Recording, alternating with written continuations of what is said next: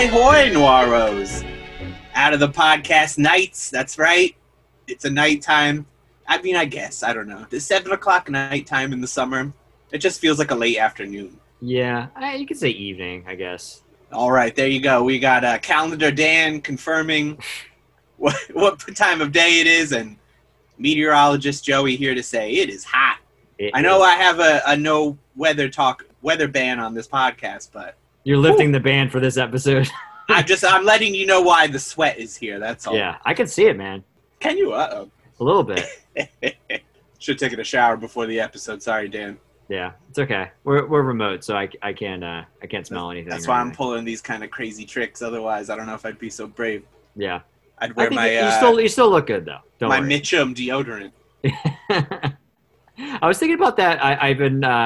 I just finished rewatching The Critic for the first time in a really long time, and I'm Did surprised. It stink? It did stink. Oh, yes. Good. Yeah, achi machi. Yeah, and it was fun, but I was thinking I feel like not to necessarily make fun of them, but I feel like they lampooned a lot of the same actors over and over again, and I feel like a good Mitchum impression would have been nice. Even not necessarily that they're poking too much fun at him, but I feel like that would have been a cool character to bring in. Just like I would love somebody doing a voice of him or trying to do a voice of him in like a loving way, not in a bad way. Yeah. I mean, maybe a Bill Hader. I feel like he's really good at obscure. I mean, not that he's obscure, but to like right. America at this point, he is. Yeah, but I feel like they usually go after like Orson Welles and oh boy, do they! Yeah, and Brando, and they're usually they're usually pretty good with those. They never met a horse that they couldn't beat past death on that show, right? What was that? Sorry, I missed it. they love to beat a dead horse on that show, sir. Oh yeah, no, a bit. They do, yeah. It was enjoyable. I realized that the first season I enjoyed a lot more than the second season. I think it was just the writing was a lot better. I think it lost its kind of oomph in the second. That's the guy who ruined The Simpsons. Yeah, that did The Critic. He left The Simpsons. You know, I think after a season or two of being like, oh, I have like one or two in me that's good. Mm-hmm. And so he was well regarded, but then he came back, and there was a tradition of like passing the baton of showrunner after a couple years, and he came back and he was like, no, I'm just going to stick around here and ruin the show. That's kind of... Yeah. Whatever. I guess I'm being a bit of a critic. I'm sorry, Dan. It's okay. You're allowed to be. But yeah, I mean, it was enjoyable. Like, it was definitely like a nostalgia trip. I remember watching it back in the day when it was on, and I feel like a lot of references probably went over my head, but there's definitely some good clips in there. And you said you never saw the Simpsons crossover episode of this where he's on the Simpsons. No. There's a film festival in Springfield, and they find a reason to have him come be a judge. Well, that's the way to get him in that, yeah. Yeah. Lovitz actually did a bunch of voices on The Simpsons. Oh, did he? I'd say like him and Albert Brooks probably did the most, like, and they wouldn't play themselves, which was good. Yeah, it was like other characters, yeah. Yeah. I like John Lovitz, though. That guy who ruined The Simpsons from The Critic, he would have guest stars on all the time, but they would play themselves, and it's like, what are you doing? Yeah. That's not fun. Yeah, it can be more interesting when it's just you're doing voices for other people. I mean, I didn't realize like all the other voices, like they had like Phil Hartman was a guest on The Critic and did some voices of other characters, stuff like that. They did some of that on The Critic, where it's just they're playing other people. And sometimes they have like Siskel. Oh, Ebert. If you know Phil Hartman, you're getting any work you can out of him. Right. I mean, he was fantastic, and I'm sure he's doing anything not to hang out with that crazy wife of his. Oh yeah. Watch out, Phil. Yeah, she's got. I love Phil Hartman. I think he was really the greatest, super great. And do you like News Radio? I think that was his greatest role of all. I vaguely remember, but I don't remember it enough. Like I definitely would like to revisit that. I think I had to buy those DVDs. I was glad to, I should say, but it's not on streaming services anywhere, and it's great. It's one of the best sitcoms of all time. And I also love the little fact that he did the album artwork for a Poco record. Yes, he was a graphic designer. Yeah, and then also had a good working relationship with Paul Rubens. He was a co-writer of the first Pee-wee movie. The Big Adventure. It was quite large, wasn't it? It was, yes. That's probably my favorite one and probably the best one. This is what it sounds like to get joy out of you, Dan, because before the podcast we were just talking about how musically you've lost that spark. Yeah, I've lost that love and feeling. I'm putting you on recorded blast. Yeah. What's going on with you? What's it going to take? I don't know. I don't know what it is. You just got to get one out of your system?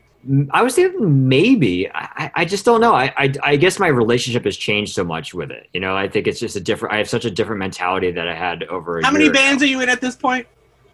Technically 3. Okay.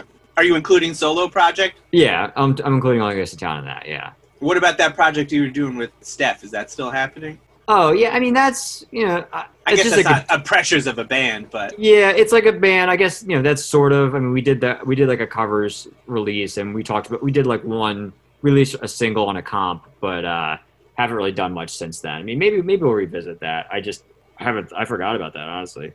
Nice. But, yeah. Well, I mean, not like in a bad way. I just like I forgot to just count that. You know what I mean? Like I forgot to include that in the count of bands. But yeah, I don't know. I mean, maybe. I feel like I just don't. I feel like because there's an Only Ghost in Town record in the works. Mm-hmm. Great, but you also wrote a record that's like you're not going to play live. Yeah, I mean, it's going to be a difficult record, I think, to do live. I mean, you could throw a song in for sure, but I mean, go for it. I'm not saying don't, but I mean, it just doesn't seem like that was the intent. No, yeah, I didn't. Going into it, I didn't have that thought process. I just kind of made the music as it was coming, so I didn't really have any. And this is so shocking because you're such a fun performer to watch too. Oh, you seem like you're having fun doing it. So I did. I think, like I said, I think just I feel differently now. What was the last show you played? Was that the Johnny Brenda's one? Yeah. Okay. February of. And that was the last time I saw you. You seem to be having fun then. Yeah. You think it's just little pandemic blues? You gotta get a little sunshine. Yeah, maybe another show. You see, that maybe that'll. Do you have anything booked? Nope. Nothing booked right now. You don't gotta practice first. I haven't even had a full band practice with any bands. You don't have that festival in October? I think we're still on that. I would say that's booked then, isn't it? Yeah, I guess so. I forgot about that too. I don't even think about it anymore. My focus is the day to day and this podcast and work and. Yeah, but you do the podcast with your record label. That's true. These are not things I want to hear. I know. I'm not. I think and there's also a difference too. I mean, you can certainly promote a record and release a record without, touring and without playing a ton of shows. I mean, I've done that most of my life. It's not to say that you can't do it. Obviously, but do you remember when you wrote a song, especially with like the old band, especially the By Surprise? I feel like that's maybe where you had the most fun because it has been present in your life for so long, and it's with a specific group of friends and the journey that you took with it. Mm-hmm. And yeah, you don't remember playing those songs and then like seeing the crowd and like, oh man, this is a good one, Yeah, I mean, it was a mix though. I think some shows were like that, and some shows like. You want to bust out that low hanging wire? Isn't that what that song's called? It is. Yeah, get that going, man, and everyone's like, yeah. We've only played that one time live. They're doing that was our last show. They're doing the woos with you. Yeah, I mean that would be nice. I feel like that record just was catching steam. Cosmic Latte now out on vinyl. Yeah, it hit right before the pandemic, like end of 2019, right into early 2020. The tape did, but then the vinyl just came out and it's doing great. I feel like it's got more listeners than ever before. Yeah. A lot of people that were like fans of the band didn't realize that the record had come out or, catching it, and things are good. It was a nice little wave secret to ride, Yeah, it was a nice little secret for a while, and now it's secret's out. What would Patrick Swayze say if he saw you not riding that wave? He would say, "Be nice." He would grab that throat and he would rip it the fuck out, Dan. I feel like this is the difference between you and me. If you're not gonna sing live, Dan, then you haven't earned the throat. So he's gonna take it, and then he's gonna go rip a song out. I don't. What was that song from Roadhouse? Do you remember the name of it? His song? What, the one that he sings? Yeah. What is that? Oh, I don't remember. I don't even remember what scene it's in. As many times as I've seen that movie, I don't even remember what song that is. Patrick Swayze. He had a single on Dirty Dancing too, right? I think he did, yeah. Yeah. Is it Raising Heaven? Yeah, In Hell Tonight. In Hell Tonight, yes. That's a great title. Yeah, I say it's quite a shift. You go from you're raising up heaven, but it's in hell tonight. Yeah, because we're letting you know that we do bad things, but we got a good soul, Well, love lift us up where we belong, I guess. So why do you remember that when you book a show, huh? What would Patrick Swayze do? He'd say, ride that wave, and then also, your throat is going to tighten up a little bit, and then you go, then maybe have like a little honey tea. Isn't that what you guys do vocally? I've actually never done that. That's good. Yeah, I've never done the honey. I've never done the hot tea. Comes natural to you. You don't need to exert such power. I've heard these dulcet tones on this podcast. I know. It's a natural thing for me. There you go. I sometimes I don't do that many vocal warm-ups. Maybe like a little bit, but not normally. I just let it ride. Ride the lightning. Yep, exactly. Well, I have joy to express. Okay. Is it Fast and Furious 9 related? It will be, but I wasn't going to get right to that. Okay, that's what I thought. I was waiting for it. But we can. Okay. It's been out for a little bit now. I mean, I'm dying to give everyone spoilers, but I say you should just go on the journey. 10 movies at this point, including the spin-off. There's also a short film directed by Vin Diesel I just found out about. It's like, okay. But this thing is so bonkers, Dan. It is incredible. Mm-hmm. Incredible things happen. Yeah. I don't know if you just... Two thumbs up, then? Yeah, if you just, like us, of the generation we come from, and the one before it, too, I'd say, of just coming from, like, Schwarzenegger, Stallone, like, action movies, JCVD, just have a good time. It's that, but with, like, they're successful, they have a huge budget. I mean, those ones somewhere, too. Once I started thinking JCVD and, like, Seagal, I was like, all right, maybe a little less successful. But the big ones, and they have a budget for it, and it's with cars, that's it. That's the difference. But it's just, they go for it, they dream big, and it was such a good time. It was my first movie back in the theater. Oh, I've done some drive-ins through the pandemic, but this was the first time back at the AMC in the Fashion District in Philadelphia. Very was new and thriving before the world ended, and great arcade up there. That's like open till 2 a.m. Really? It's not open at the moment. What street's that on? That's on Market. Okay. Yeah, I don't think I've ever been to that one. They just Yeah. started, like I said, and then the pandemic hit. Yeah, they built a new AMC in there, and there's this crazy-looking arcade that just was fully lit up but closed. And will be open till 2. I do know someone who's gone there before and was hyping it, so I'm excited for that. Fast 9 totally has my recommendation. It's a dumb fun. There's nothing better. I love dumb fun. Yeah, who doesn't? I'll pay any price for that for the most part. But also, from watching last week's movie, I was just like still hype on Robert Ryan. Criterion, like I said, had a little 8-film spotlight of his. Mm-hmm. I don't know if it's still up by the time this comes out, so sorry if I'm hyping something that's not there. Hopefully. But I watched Clash by Night because I wanted to see him and Barbara Stanwyck together. Okay, how was that? And also had Marilyn Monroe in it. Ooh. Who maybe we'll be seeing again soon. I don't know. It was interesting. It was mostly good. Yeah. You think he's been racist before? He does some peak racism in this. Oh one, wow. Which is a bit of a shame, but I really like Marilyn Monroe in it. It was a bit part, but she was great. Awesome. Stanwyck, always awesome. Was that like 52? I think. Let's find out. I think it is. I mean, I've definitely heard of that movie. I've never seen it though. 52 on the dot, sir. I am on the dot. So it's good. I want to hopefully watch more of them. I mean, most of them we've seen, of course. Crossfire, Setup, and Odds Against Tomorrow. Yeah, I'm sure we'll get another of his in. I do like Robert Ryan a lot, so for sure. Today almost was a Robert Ryan. Oh, almost, yeah. But you're gonna have to wait for that one. I was gonna say, but yeah. It'll be good though. I think. I don't know. I mean, I'm just excited to see him again. I haven't seen that one, but Dan has. I think we have some good actors in this one though that we're talking about today. Today's movie? Yeah. I don't know.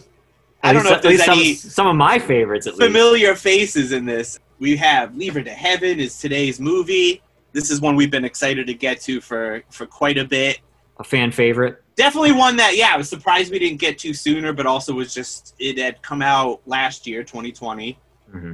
So it was a little fresh still for us. Mm-hmm. I remember you had got it when the Criterion had come out, mm-hmm. and then you told me that it was great, and this is before we had started talking of this podcast. Mm-hmm. Maybe a little talking. I don't know. We did brainstorm this quite a bit for a while. I was like, okay, I'll check that out. A color noir, Technicolor even. I got to see this. 1945 too, which is like super early. Yeah, exactly. Not when you would expect it. And even looking at it, it looks like a 50s movie. It does. It has a very otherworldly vibe to it in a way. It's almost very much surreal. So. Yeah, it is surreal. I'm going to declare it, sir. Yes. We got Gene Tierney, my favorite movie of hers. She's great at this. Step aside, Laura. This is the one. This is the performance. It's just like every time everyone's like, "Hey, Laura," it's like, "Have you seen Leave Her to Heaven?" She was out. She was nominated for it, Oscar. Yeah, the only time she ever got only nominated. time. Yep. She did lose out to Mildred Pierce. That's a toughie, though. Yeah, same year. You know, that's tough. That's a great performance too. It really is, and I ultimately say it's tough, but they're different roles, you know. Yeah, but I think this is. I think you're right. I think this is like dynamically. She's much more dynamic in this Yes. movie for sure. I definitely agree with that. And it was only 1 year later from Laura, right? At least its release. Mm-hmm. And it looks like she's like learned a whole world of new tricks between that time. Mm-hmm. Like I guess she just was like, I want to do everything I didn't do in Laura, because she was dissatisfied with that performance, as we know. And she was great. This is the one. You also have Cornel Wilde, who you've been delving into since we did Roadhouse, our old friend from Roadhouse. Big fan. Yes. And how is this now, having gone back and seen it now with that lens? Did you enjoy him more? I did. I mean, I think he plays it pretty well. I wouldn't say it's his best performance, but I don't know. It's not any fault of his. It's just really it gets better for him towards the end once, all the hijinks ensue, but kind of the lead up, it's a little like, it's fine. It's very serviceable, but. Exactly. I think the character itself, I don't think it allowed him to do too much. You know what I mean? Like, that was all that was demanded out of him. Right. What was demanded from him, I think he did well. But yeah, I think, he kind of, this was earlier on for him. So later on, I've been definitely, like you said. Was this before Roadhouse? Yes. So this was 45. Okay. Roadhouse was 48. So this is 3 years prior to Roadhouse. Wow. And you would think totally after, just because of the Technicolor. Exactly. Yeah. It's such a bizarre thing, I think, looking back at it. But yeah, I like him. One thing I really want to get into, hopefully we get to do it this winter, like later in the year, is he starred and directed a movie called Storm Fear. Sounds chilly. Yeah, from the mid-50s. You got to keep that talk up on these hot days. Maybe we should have watched that anyways. Exactly. We should get a little Christmas in July. Maybe we might have to wait a whole year, Dan, for this next one then. I hope not, because it's great. I really enjoyed it. And he was all up in that movie. So hopefully we get to it. But yeah, I like him in general. The two of them together, both starring in a movie, yeah, I'm in it. That's a sure thing. That's a sure thing for me, yeah. Directed by John M. Stahl. Mm-hmm.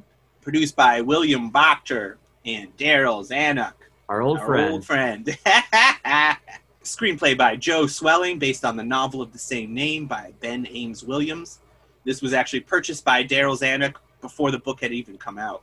Wow. So it must have been something pretty special. I think it was. Cinematography by Leon Shamroy. Gotta point him out. He did a great job in this one. Definitely. Also, he won the Oscar for this. And rightfully 3 other movies, as we'll get into, but they were all Technicolor. He's a master of Technicolor. And this was released, if it's Zanuck, it must be 20th Century Fox, right? Yep. And this was Christmas Day, 1945. What a time to be alive, Dan. Yes. What a Christmas. Yes. It would have been a great Christmas for me. What do you think would have been under the stocking for you? In 1945? Yeah. What do you want? Know. BB gun? I'm not a very violent person, so probably not. You would have been in 1945. You probably were coming back from the war. Depends on what age. You're enlisting, and you're like, I'm not a very violent person, and then you come out, and then you're Robert Ryan. Yeah, I don't know. I don't know what I would have. That's a good question. You're very lucky, Dan, that you didn't have to live in an age that would have hardened you. Yes. No, I agree. You get to stay soft unless it comes to performing on a stage again. Yes. Exactly. Then you're hard boiled. Then I eat my spinach and I become Popeye. Nothing wrong with that. It's good for you, sir. Yep. Build strong bones, right? Exactly. I'm sure. That and milk, right? Yep, and they expand suddenly. Is that what that was? Was bones? It wasn't muscle? I guess it was muscles. Yeah. I don't know. Maybe it was bones. Maybe it was everything. If it was just straight bone, he's punching you with bone. I mean, ow. Yeah, it's pretty hard. Boy, that's some Sailor Man, huh? Yeah. So, toot, we're on the train traveling to New Mexico. We have Richard Harlan, who is played by Cornel Wilde, and then Ellen Barrett. She is, of course, Gene Tierney, mm-hmm. and she's coming. Is she from Boston or coming from Boston? I mean, I guess Yeah, it's coming from true of both, huh? Yep. So she's reading a book. She keeps staring at Richard because, as she reveals, he reminds her of her father back when he was younger. She's got a real thing with her father, as you can see. Yes, she does. Daddy's going to be sticking around, even though we never meet him. So he's like, oh, yeah, I'm familiar with that book you're reading, because she's reading a book. Mm-hmm. And speaking of books, you get a title sequence with the novel cover, and I like that. I always like that. And you see that throughout when they go to different locations throughout the movie. Very nice interludes for locations. That was a nice touch. It's no Odds Against Tomorrow, which is still the high water mark. Beat out Vertigo, even, I would say. Yes. It's just awesome, but a nice time. I like a good novel title sequence. So yes, the book is back. Well, not that book, but a book. And he says something, and he's like quoting the book, and he's like, "Oh, you must like this more than you think." But it turns out, hey, wait a second, that guy wrote the book. Yes, that's a good twist. Yeah, no, I like the banter that they have on the train. It's very, you like very twists, good. Dan? I do. Well, I like it because you see the setup coming. You know, like I think you see it coming, but you know that she's not. Well, I hope you like some of these twists coming up, but you're not going to see them coming. I guarantee it. That's maybe true. You and I, because we're familiar with such a film, but right. Wow, you think you're on a train now? Get ready for the roller coaster, but it's gonna be a runaway train, never coming back. It's definitely on a one-way track. Yes. Absolutely, that can be confirmed. Yes, I think we've done this bit before, but I'm not sure. Well, it's so good. Well, let's bring it back. That's what I'm saying. I mean, it was a hit, you know. Yeah, we got a lot a lot of snail mail from it. I remember. Yeah, oh my God, the charts were blowing up, and by charts I mean unread emails in the inbox. Yes. Why, he shows up, why was he coming to, he was hired by someone, or is it just to write there in the... He was going to visit because he's friends with that lawyer. So I guess we may want to step back just a tad, which I will say I do like this device, is that the very beginning, it actually prefaces with what will end up being the end, and it's the lawyer and another guy. Right. The lawyer's retelling the story of what happened to this guy. So it's basically like a third party, almost mostly removed from it, recalling this whole story, which is kind of fascinating. And also it's a book. Yes. So it's opening to books. So we're watching a visual book, a novel. Yes. And then also we have it's super meta. A narrator. Yes. Who's in the movie itself. Yes. But yeah, anyway, so yeah, he's going to visit that lawyer's house in New Mexico. And we find out that Ellen and her, what we find out is basically her. They're getting off at the same stop and mother on the train. Yes, because they're going together. They're actually going to the same place. Right. What a coincidence. Yep. Unbeknownst to each other. You wonder if it was a coincidence or not. And Ellen is back in New Mexico to spread her father's ashes. He had passed. Yes. The mother is there, and then also her cousin Ruth, who was adopted. Mm-hmm. And that'll play into everything. Yes. Of course. And so there's a ash spreading scene on horseback that is just awesome and insane all at once. Oh yeah, it's very, very weird. It's so weird. I don't know if it was supposed to be weird at the time. I don't know, because it is also very cool. She does it amazingly. Yeah, it's Jean Tierney, so she's beautiful as all hell. Yes. Throughout the movie and in color. So yeah, you get a little extra treat there. Yes. Looking great on a horse and just doing like Olympic style, like a shot put or something, side to side and yeah, very cool and strange. Again, and everybody's watching her from afar on horses. Even Cornel Wilde is on the periphery watching. Yes, they start to fall for one another in love, if you will. Well, he notices that she has a ring. Yes, and what is the deal with that ring, Dan? Who does that belong to? She's engaged to be married to Vincent Price, another old friend. An old friend, Vincent Price, yes. How crazy is that 1 year later the gang is back again? I would say I like Vincent Price better in Laura, but he's fine in this. I mean, the director, he was famous for women's films, yes, movies that focused on issues regarding women, and so he definitely came in bringing that eye, and it's focused on the women characters for the most part. It makes sense that these guys aren't necessarily have such a bombastic performance, because there's just no need for it. I would say the director is a very subtle director too. Oh yes. Despite the script and what everything calls for, I mean, even at the craziest of scenes, you just feel calmness with the camera. Definitely. And I think that's what makes it such a unique film, especially in a film noir lens. I would say, and it's not just because it's in color, but you've not seen a film noir like this one. Definitely. And I will say the Criterion version looks fantastic. I mean, the print looks absolutely amazing. Beautiful 2K print, design pretty okay. I mean, the art's fine, but they picked a great moment, of course. I like it. I almost wish it was just a photo, that's all. Well, the inside has a photo of her, which I love. Great design on there. And then, of course, inside, you have an essay from my Twitter friend, Megan Abbott, so shout out to her. Oh, cool. She's got a new novel coming out. I don't know the name, but get it. Shout it out.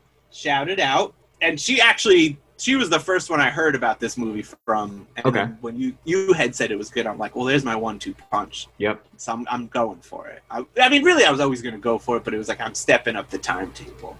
Right. I remember I used a Criterion coupon on this one. Very good. It was like not long after the hype had come in that I was like, I can't take it anymore. Yeah. I'm doing it. So yeah, things are going well. The ring is on, and we meet Russell Quinton. Of course, because it's Vincent Price, relationship between him and Gene Tierney isn't going well. That's a precedent that's been set.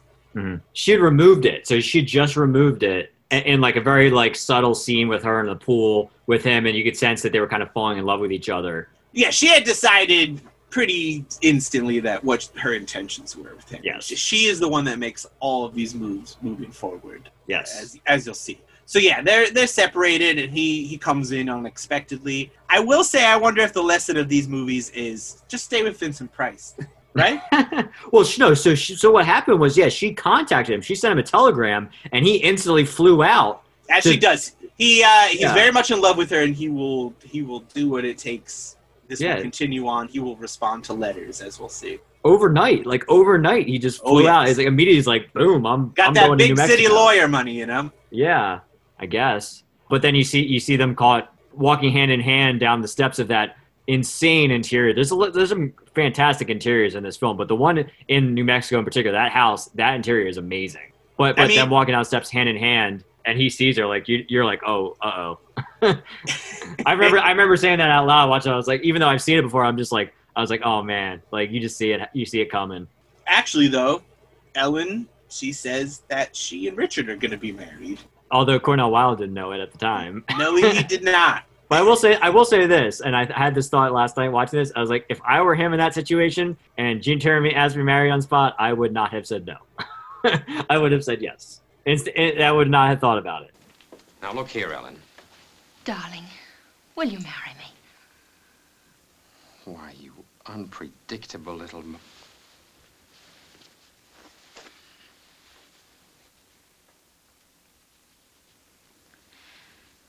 And I'll never let you go. Never, never, never. John Stahl would agree with you as well, because during that scene, Cornel Wilde actually had trouble reacting convincingly to those advances. But each time they did it, apparently the crew was so impressed, they gave her the old wolf call, old whistle. And John Stahl finally said, quote, "They all seem to understand how the scene should be played. Why can't you?" Exactly. I mean, I don't get how he couldn't react. I mean, I would react like, oh, all right. Sure. When and where? Well, didn't he marry someone he did a film noir with at one point? In a movie? In the plot or in real life? In real life, like someone he met like during the filming of one. Was that him? I remember when I was looking for fun facts for this, I saw somebody. You might be right. And they got divorced. So, but it may have been around this time. He may have. Maybe that made him. It's tough for him to play that character. Just my friend Gene Tierney, Yeah. Let me see. Yeah, he married actress Patricia Knight in 1937. She starred alongside him in Shockproof in 1949, which is much later. Okay, so you know what? Who knows what this crazy man was thinking? He married Jean Wallace. Maybe that's who it was, because I think they may have met.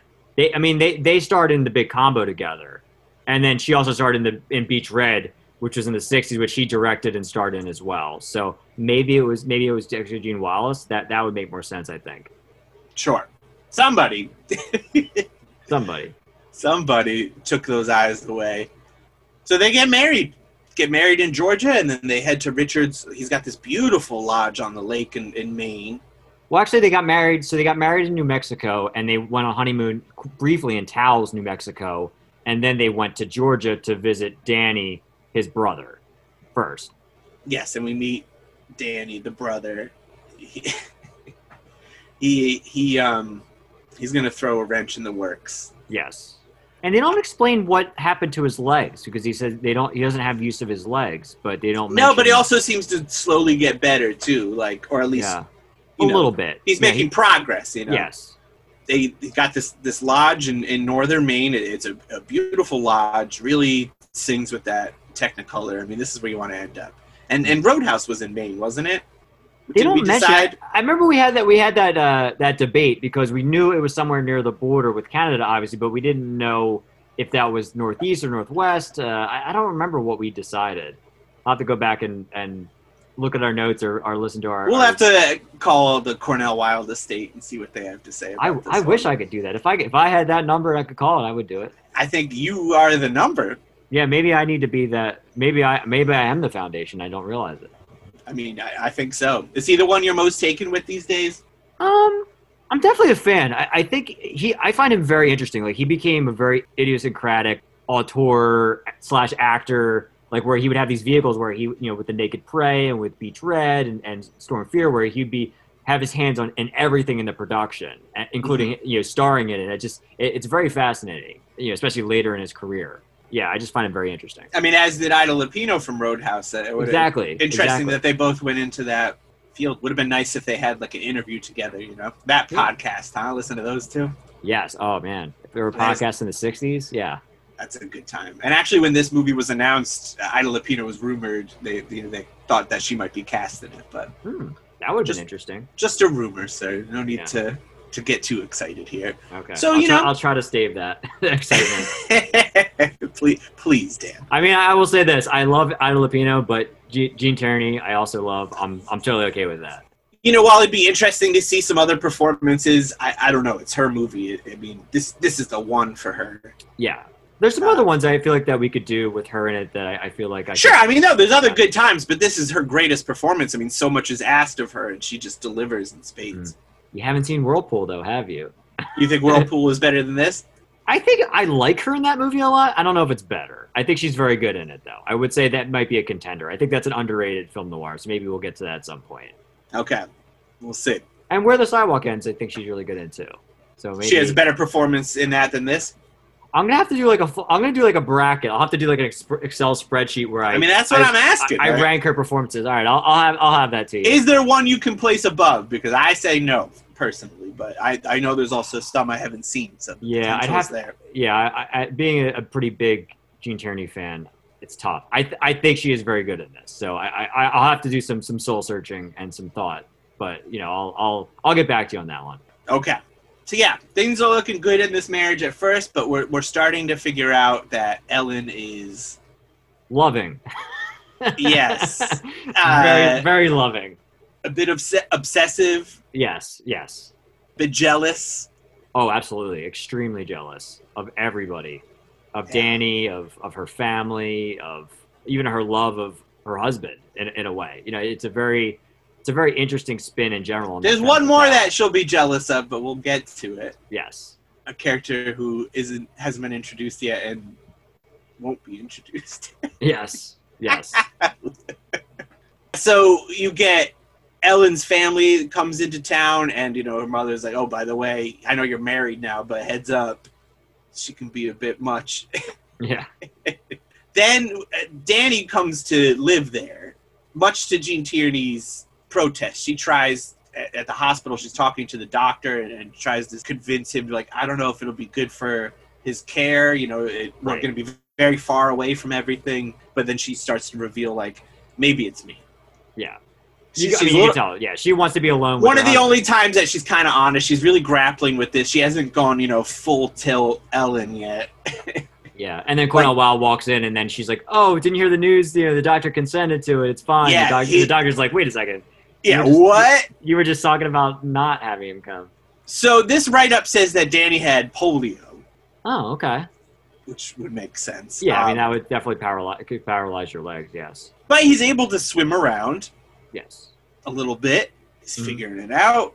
Well, as we mentioned, yeah, I mean, he even towards the end of his time at the hospital, I mean, he was starting to walk on crutches with help of Ellen. Like, she was really an advocate for helping him. Danny loves Ellen. Yeah, she does. Yeah, they start a bond. I don't know if they start a bond, but Danny starts a bond. I think at first she does like him, but I think over time, as long as he's not coming to live there. Right, exactly. He's a fun person to visit. She just wants to be alone with this guy, and this guy loves people. He can't get enough of them. Yes. I think that's the distinction you have to make. I think she does at first. I think she does like and care for him, but... Well, especially because she's like, hey, you know, we got people to, you know, he's got to work on the book. Because that's the thing, like, she really wants Richard to finish his second book. Mm-hmm. He's been working on it, and there's so many distractions. Yes. Oh, no. No what? Good grief. Will you marry me, he said. Well, what's wrong with that? In the first place, men never propose.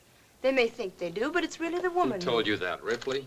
And if men do propose, they never say, will you marry me? Get away, Gadfly. Did you ever propose to a woman? Hundreds of them. When you proposed to Enid Southern... Who told you about Enid Southern? Did you say, will you marry me? I didn't propose to her. Did she propose to you? Beat it, will you? How did you propose to me? You didn't. I proposed to you. Like this. Remember? Okay, I'll marry you. Right after I finish my chapter. I hate your chapter. I hate all your chapters. They take up too much of your time. Funny thing, that's what my publisher says. No, I'm serious. After all, it isn't as if you had to write for a living. I've got more than enough for both of us. And, darling, it's the dearest wish of my heart to support you. Is that bad? Oh, darling, I didn't know it could be so wonderful here, back in the moon. You like it here, do you? Every minute. If only it weren't so crowded. Crowded? Why, this is the most remote, uninhabited place east of the Mojave. I mean the cabin. Not that I mind chaperones, not in the least. But there's Danny's room on one side of us, and Thorne's room on the other side, and the walls as thin as paper, and the acoustics disgustingly perfect. Well, at least nobody snores. Do you know, ever since we've been married, we've never been alone, not for a single day. So she even suggests at one point that, well, I don't know, like Danny could stay somewhere or something, but like he wouldn't be with them anymore. Yes, she was trying to get him to go to the Bar Harbor in Maine where her family lives. She was trying to get him to go, you know, ahead and trying to make him sound like how nice it was there. Yeah, and maybe he'd stay behind for a little bit. And he's like, no, right. I don't think so. I'm going to stay here. We got a good thing going. Like, so. And you see her face like, oh, that's not what I wanted. Yeah. And so she's like, this kid's got to go. Yeah. I also want to mention that the actor that plays Leek Thorne, which also has a great character name. He's like the friend. Well, he has a great character name, but he has a great real name too. That's what I'm getting to. Yeah. Chill Wills. I saw that in the credits, and it's amazing. Yes. As soon as that popped up, I mean, I was like, "This is great," and I'm sure I said it the first time I saw it too. I mean, every time. I don't know. I'll have to look more into Chill Wills. I apologize, I didn't research him enough, but I would love to see him come back. It's a nickname.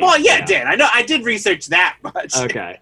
I clicked it. I'm just saying, I don't know if he comes up in any more film noir. I didn't delve that deep. I did look. It seemed like he was very big on Westerns. Of course they didn't name him Chill.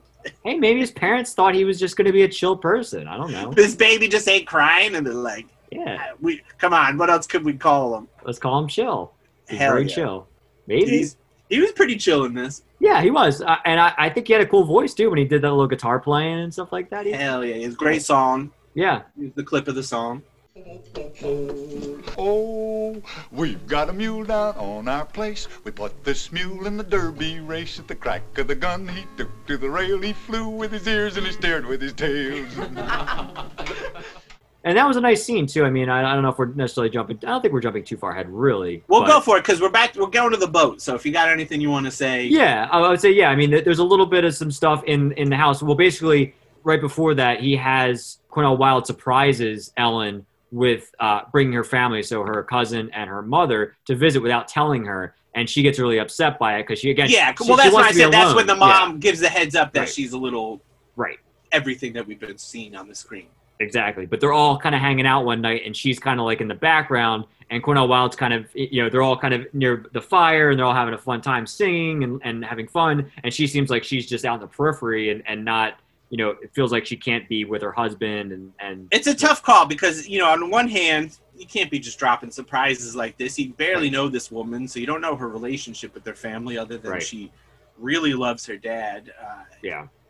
They say there's a lot of like Greek allegories in this movie, and one, of course, would be the Electra complex. So there you go. But on the other hand, too, it's like, hey, I'm hanging out with your family. Yeah. Chill. Why can't you be a Chill Wills over here? Exactly. Huh? Be like Chill Wills. So, who else is pretty chill? Ellen, when so when he's starting to talk about, like, oh, I'm going to stay around here forever, is in the boat. And so she's just like, hey, why don't you go for a swim? You're getting really good at it there, buddy. And he goes for it, and he's even like, hey, I'm getting a little tired. It's colder than I expected. And she's like, no, you're doing great. Why don't you even stay afloat and rest a little bit? And I'll guide you. You. Don't worry about looking. I got you. I'm right here in the boat. I'm your old friend, Ellen. What's the worst that can happen? What am I going to... You're going to start to drown, and I'll just sit here watching you with the face so cold they'll put it on the cover of the box?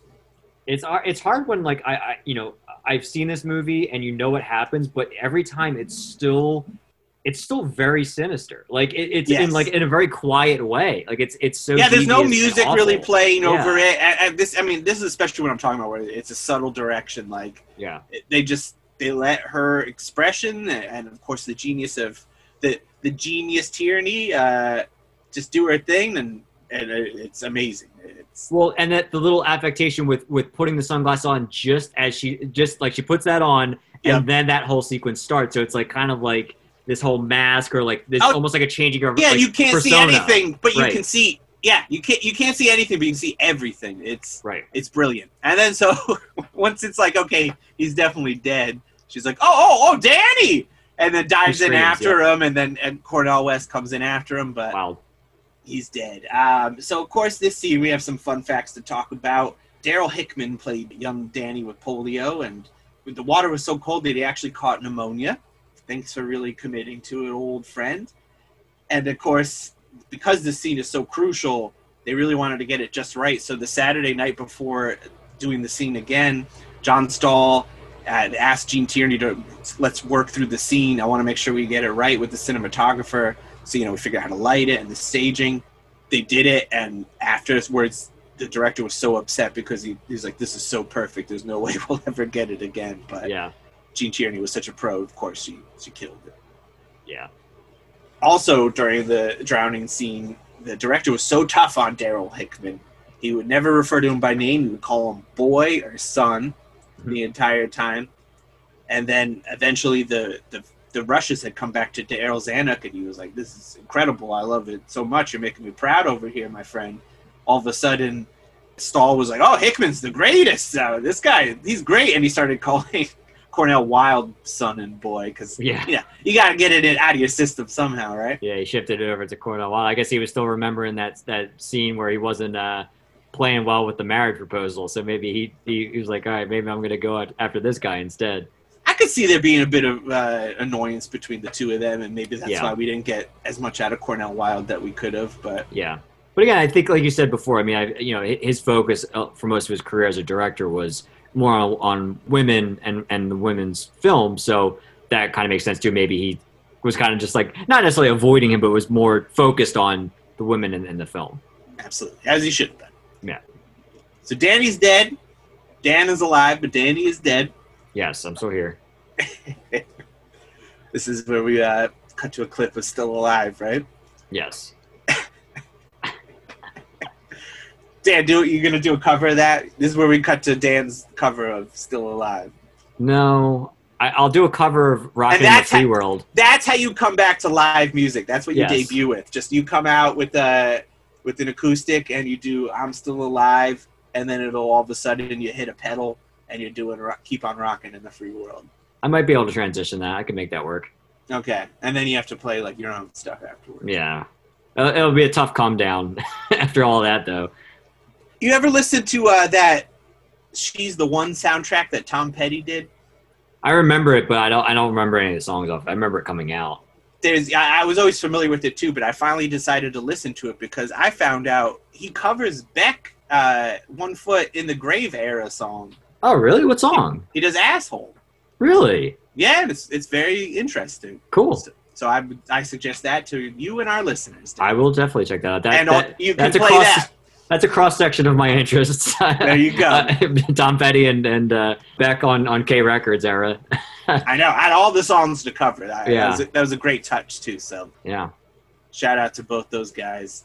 Beck, not a Scientologist anymore. Apparently, we found out, right? Yes, we discovered that. We're alleging. Alleged. And also, we're alleging that Danny's death was an accident. At least at this point. At this point, and Eleanor, boo-hoo, she's so sad about it. We're going to go ahead and move to Bar Harbor. Yeah. You know, hey, Richard does not seem to be getting over the fact that his brother drowned. Yeah. And, not surprised. He has a lot of questions about it, as we'll find out later. Mm-hmm. You know, he kind of is silently questioning it at this point. What's the best thing to do? Well, old Ruth suggests, who Ruth is going to be coming into play now that we're here at Bar Harbor, says, hey, Richard's going to want a kid, so you know what? You should get pregnant. Right. Because Ellen, they still portray Ellen as like, she realizes now that like, yeah, she did that, and she was trying to get closer to Cornell Wilde, but in the end it kind of it's just a whoopsie. Separated them, kind of separated them. So she's trying to, find ways to, because she still loves him and loves him to the point where like she'll do anything. She's so desperate. She does love the idea of being in love with him. Yes. Yes. So she decides to have a kid, which I think she's very reluctant, as we'll learn. Yeah, she does not seem to be someone stoked on it. Yeah. Who would want a kid? She calls it a little beast, of course. Yes. So you know what? She's like, this was a mistake. Yes. This thing's got to go. Mm-hmm. So she puts on her shoes, she kicks up the rug at the top of the stairs, and then she takes a purposeful spill. This is what you always heard, of course, back in the day. You throw yourself down the stairs for a miscarriage, a home abortion, and she did it. Yeah. Another scene where it's like it plays it out. I've never seen this in a movie before. No, I haven't either. And like I said, it plays it very quietly. Like I mean, there's some a little bit. I think there's a little bit of music and there's the anticipation of it, but it's very. There's that horror scream when she falls down the stairs. But it's still there's like almost like in a way it's very stillness to it. It's a very odd thing. But I guess we should also mention it that at this time there's a little bit of like an inkling of some type of friendship brewing over a little bit of time with Cornell Wilde and Ruth as well. Yes. I think, and we start to see that, and that will play into later in the movie. That will, but first I want to say that at this time with the miscarriage, I mean, this was still during the Code era, so they had to. It was very tough. They got an approval of the draft of the screenplay, but the PCA strongly cautioned the studio about the miscarriage. Quote, "It will be absolutely essential to remove any flavor that Ellen plans to murder the unborn child merely because she is mishappy." Mishappen. I don't know what that means. Yeah. Unhappy. Yes. Miserable. I guess they say things fancy then, or that's a hell of a typo. Anyways, continuing the quote, "It should definitely be established that her reason for murdering the child is that she thinks the newborn will replace her in her husband's affections." Somehow that would justify it for them better. And they subtly put that in there, but, if you're watching the movie, you know that's not the case. Right. And so, they also say this is important in order to avoid any of the flavor. They keep saying flavor, which is mostly why I'm like, let's really bring bizarre. Up this quote, that is normally connected with what could be termed abortion. Yes. So, there you go. And now we're watching Ruth and Richard. They're falling in love. Richard's working. He's trying to get this book done, especially work his way through the grief. And Ruth has been wonderful. She helps him finish the book. And of course, like Ellen's recovering too. She's done for a little bit. But yeah, she helps him finish the book. The book comes out, and there's a dedication in there to what was it? To the girl with the hoe. Girl with the hoe. Yeah. Yeah. It sounds nicer in the book because it was a nickname that was given to Ruth. Because she liked to garden a lot. You see Ellen go right to that dedication too, expecting it to be her, and it's not. She's like, "Could it be? Is this me? Yeah, of course, I'm the girl with the hoe. I always use that hoe, but it's not her. It's not Ruth, because Ruth loves the garden, of course, and he's talking about Mexico in this book, and then Ruth decides to go to Mexico. Seems a little fishy. Yes, it does. She's trying to deny everything, but it's clear, and she gets very jealous at this point. She gets jealous. I mean, as we'll learn, she never really liked Ruth, but this didn't help anything. Yeah. So they have a huge argument, and Ruth takes off, but Richard overheard everything. Mm-hmm. And they then get into it, and he's now suspicious of Ellen, and he's like, you definitely killed Danny, and you definitely killed this kid that we were going to have that was pretty much the only thing keeping me on board with you. Yeah. And then, so he confronts her about it, and she admits to saying, yeah, oops, I let him drown. Not, you know, she doesn't seem to feel anything about it.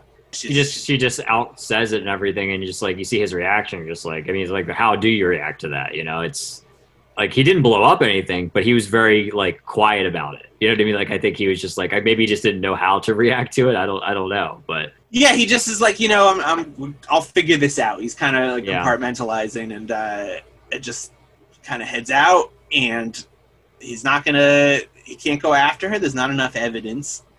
So yeah, Richard takes off, and then Ellen, she picks up the pen. She says, I'm in the mood to write a letter. So she writes a letter to Russell, who is now the county district attorney. He's a big shot, even bigger city lawyer now. Mm-hmm. And she says, Ruth is trying to kill me. So sends off that letter. Ruth's off to a picnic with Ellen's mom. And Ellen? Well, no, because at that point, Ellen she takes a little sugar with arsenic in it on purpose. She poisons herself. Well, no. So, yes, but so... And then goes to the picnic. The three of them go to the picnic together, and that's where it actually occurs. Right. I want to make that distinction, yeah. So then, she poisons herself, and then all of a sudden, you know, she's in bed. It's not going well for her. She's dying, yeah. Yes, and she's unsavable. As she's dying, she says, Richard, you gotta promise me that I'll be cremated, and you gotta scatter my ashes. You remember where I did that cool thing on the horse when we did with the ash scatter? You gotta do that. Probably the same way, right? Get up on that horse and do that. Yes. Same way. Wave me around. Yes, same way. And he says, of course, you're dying. I got you. So she dies. Mm-hmm. Jean Tierney dead. She killed herself. Suicide. She killed someone. She then gives herself an abortion and then kills herself. And then pretends that she was killed. Well, yes, that of course. But I mean, that really is just all in the suicide thing. But it's all of these things. It would be one thing in a movie. That's it. Like, but to put all of them together, it's crazy. By one character too. It's not even like it's multiple characters. One character. One character is just wreaks havoc on everyone. It's just so evil. And so she's dead. Everything's good, right? No more trouble there. Not at all, because she sent that letter and she totally went in on Ruth and said, hey, actually, Ruth shouldn't have cremated me. I wrote a letter saying I want to be buried. And so she was just trying to get rid of my body. Ruth killed me. And now we're on trial for that. Because she loves Cornell Wilde, that they're in love, and that was the motive. Then as the trial's going on, I mean, of course, it can't be denied. Everything's there. The truth is there.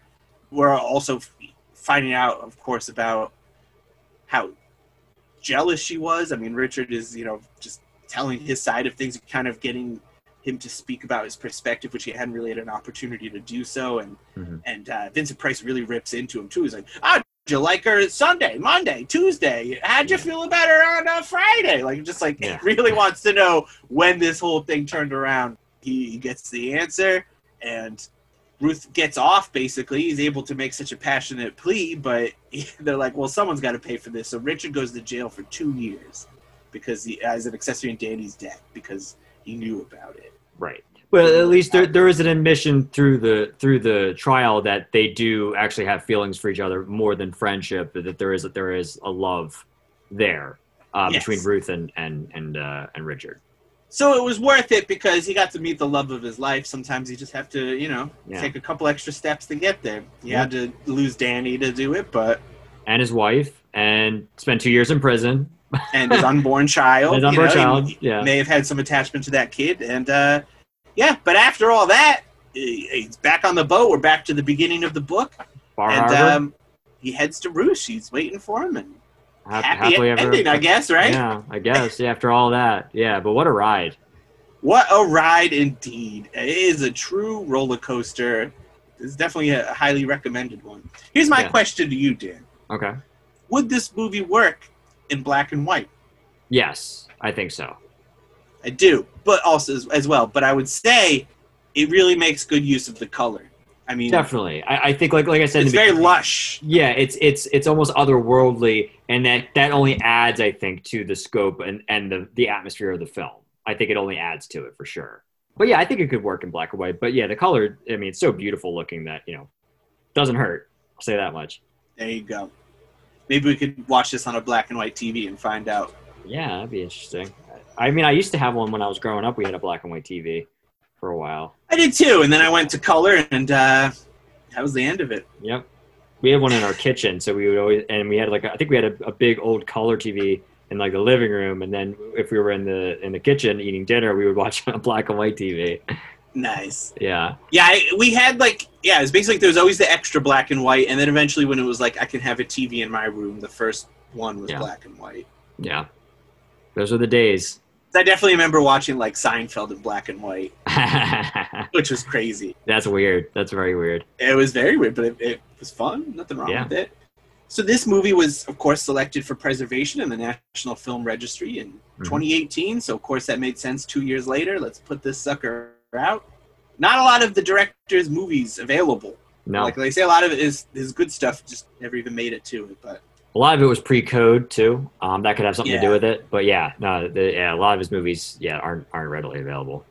That's Bummer. a shame. But you can tell the studio really pushed this one because they spent an exorbitant $100,000 to acquire the rights of this one before it was even published, as he said. It paid off. It was actually the second highest grossing film of 1945, second only to The Bells of St. Mary, and earned $5,000 in the States and another 2 overseas. Wow. Or 2 or 3. I didn't keep that information, but you're making up numbers now. 7 or 8 million. Yeah, you know me. It's just numbers. Who needs this stuff? Yes. Okay. It grossed over 8 million. Okay. It was actually 20th Century Fox's highest grossing film of that entire decade. Wow, that's great. As it should be. As it should be, of course. The title comes from old Willie Shakespeare's Hamlet. Bill Shakespeare? Yeah. There's a scene where a ghost. He urges Hamlet not to seek vengeance against Queen Gertrude, rather to, quote, leave her to heaven and to those thorns that in her bosom lodge to prick and sting her. The immortal bard, huh? Rolls right off ye tongue. Yes. If you want to see Ruth, who was played by Janine Crane, by the way, we never really mentioned that, but it's true. You can't deny it. If you want to see her and Cornel Wilde again, they next year did a movie called Centennial Summer, which was directed by Otto Preminger. I do like Otto Preminger. I believe I saw it as a musical or something. It is a musical, yeah. Which I can be 50-50 on, but apparently the movie is about 2 sisters growing up in Philadelphia in the late 1870s, so... Well, that's enough for me. Hey, it's Philly. Well, that's all the fun facts I've got, Dan, because we've covered so many of these people before. Chill Wills, it is a nickname, as we've confirmed. Yes. That was the most fun fact we've had on the show, I think. I think so, too. Well, his middle name is Childress, so, I guess, that makes total sense. My middle name is Childress from now on. It should be, yeah. I'll take it. So, check it out. Leave Her to Heaven. Good film. Yeah, I like that it is like a femme fatale film noir trope, but in such a different lens. It's such a different perspective, because normally when you think of a femme fatale, you're thinking of in the context of these taut murder mystery kind of things and like that, and I mean there's some elements of that in this movie, but for her it's a very understated in a way, you know what I mean? It's there's no greed involved with it, right? Exactly. Well, the greed is love. Well, financial greed. Yeah, exactly. Yeah, usually it's that. It's financial greed, typically. But in this case, it's love. She has this need and desire and obsession with love, which is very interesting. It's very interesting. I think we've been doing a good job of delivering films that kind of subvert the femme fatale trope. Yes. Sprinkling about. Yeah. Gotta get Will that continue? Perspective. Find out next week when we cover 1950s The Asphalt Jungle. Only the author of Little Caesar could tell so dramatic a story. Only the director of The Treasure of Sierra Madre could film it with such power. Only once in a decade does the screen come up with such absorbing characters. Sterling Hayden as Dix Handley, a hooligan with a twisted dream. Jean Hagen as Doll, the dime-a-dance dame who wanted to share that shabby dream. Let me go with you. Please, Dix, please. You're crazy, I'm on the lam. I'm wanted bad, packing heat. If there's any trouble, what good would you be? I could drive. No, Doll. I'm wanted on a killing rap. You know what that means. I don't care. I just want to be with you. Louis Calhern as Emmerich, the big-time mouthpiece with crime on his mind. Oh, I suppose a fella should stick to his own trade, but I know some pretty big men around here that might not be averse to a deal like this if they're properly approached. Highly respectable men, I might add. Sam Jaffe as Doc. He's got $1 million in that little black bag, and a jitterbug cost him every dime of it.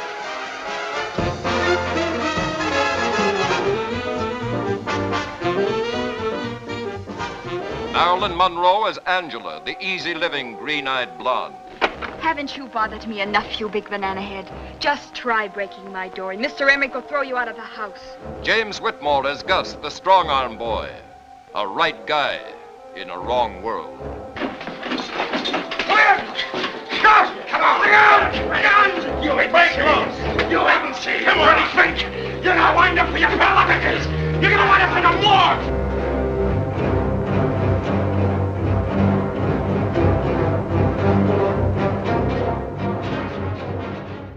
Very much looking forward to this one. Dan just gave 2 thumbs up, so who knows? And you know what else, Dan? What? Next week, come back for a big announcement. A big announcement? A big announcement. Oh, I don't even know what this is. You do. Oh, I do? Okay. You do. Well, I guess I'll have to wait and see then. I guess so. But next week, find out what that big announcement is. We're retiring. right before episode 30. I mean, we knocked it out of the park with this one. We really could go home. I was going to say, you got to leave on a high note like George We gave you 29 good movies. Was one of them Roadhouse? Sure. Yeah. We're talking about the 89 one. We're not talking about the 48 one. We did both of them, but... I'm saying, but we counted that. If it was now, I would probably have counted that as a bonus episode, but... Yeah. At the same time, though, it played with April Fools. It had to be done as such, right. So... In a double indemnity 1973 kind of way. Exactly. Well, that was officially a bonus episode. Yes. But we would kind of lump those together, yeah. Yeah. I don't know. We'll see where April Fool's falls next year. Cool. We'll see what happens. A bonus. Yeah. Fool, right? We're all extra fools. I don't know where I'm going with this anymore. The night is getting loopy. What you got? Are you going to sing Foolin' by Def Leppard now? You are? I said, I was asking you. It sounded like Dan you were is almost going to going sing Def Leppard by Foolin'. I'm trying to deflect. It's going well. Def Leppard by Foolin'? I think you are getting loopy now. This one's gone off the rails. I like that song. I actually like some Def Leppard songs. I don't mind some of their songs. Photograph's a good song. Yeah, there's worse bands in the world. Yeah, that is a true statement. And on that note, you want to say anything else? No, I'm good. Okay, you don't want to rep the emails and the Twitters and the... Oh, sure. Yeah, I guess that's right, huh? That's part of it. Might as well. We're here, right? So, guys, you've been doing such a great job subscribing and listening to these episodes, and we see you out there, so thank you so much. Continue to do so. You want to rate and review us on Apple Podcasts, that's great. Give us a follow on Spotify.